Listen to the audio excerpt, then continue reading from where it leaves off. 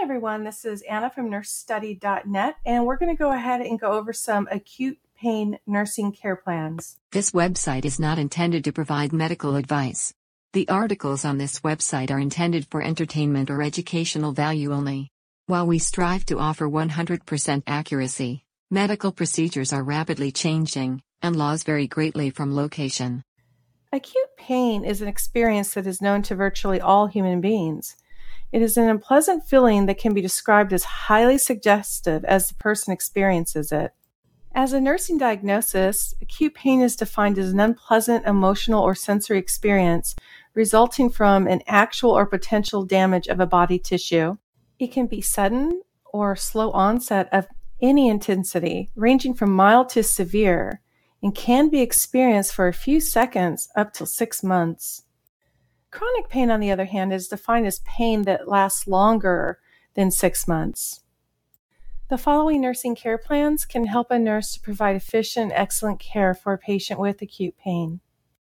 So for our first nursing care plan, the nursing diagnosis would be acute pain related to hip fracture secondary to fall, as evidenced by pain score of 10 out of 10, guarding sign to the affective limb, restlessness, and irritability.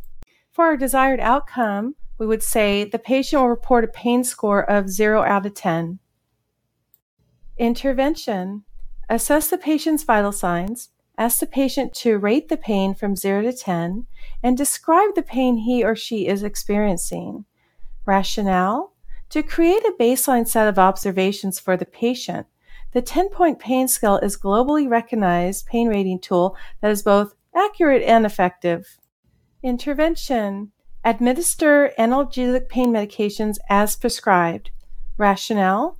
To provide pain relief to the patient. Intervention.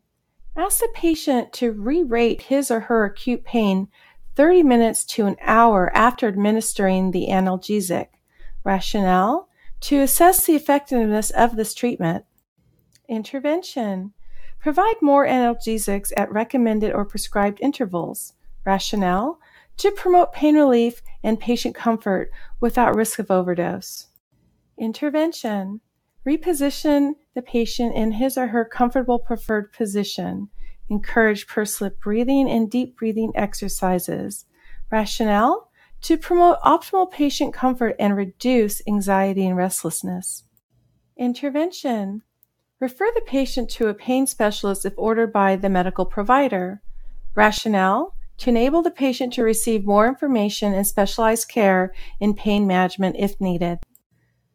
Nursing diagnosis. Deficient knowledge related to acute pain management as evidenced by patient's verbalization of, "I want to know more about how to relieve my pain." Desired outcome. At the end of the health teaching session, the patient will be able to demonstrate sufficient knowledge of his or her acute pain and its management. Intervention. Assess the patient's readiness to learn misconceptions and blocks to learning, like denial of diagnosis and poor lifestyle habits.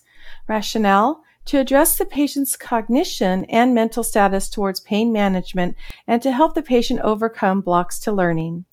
Intervention.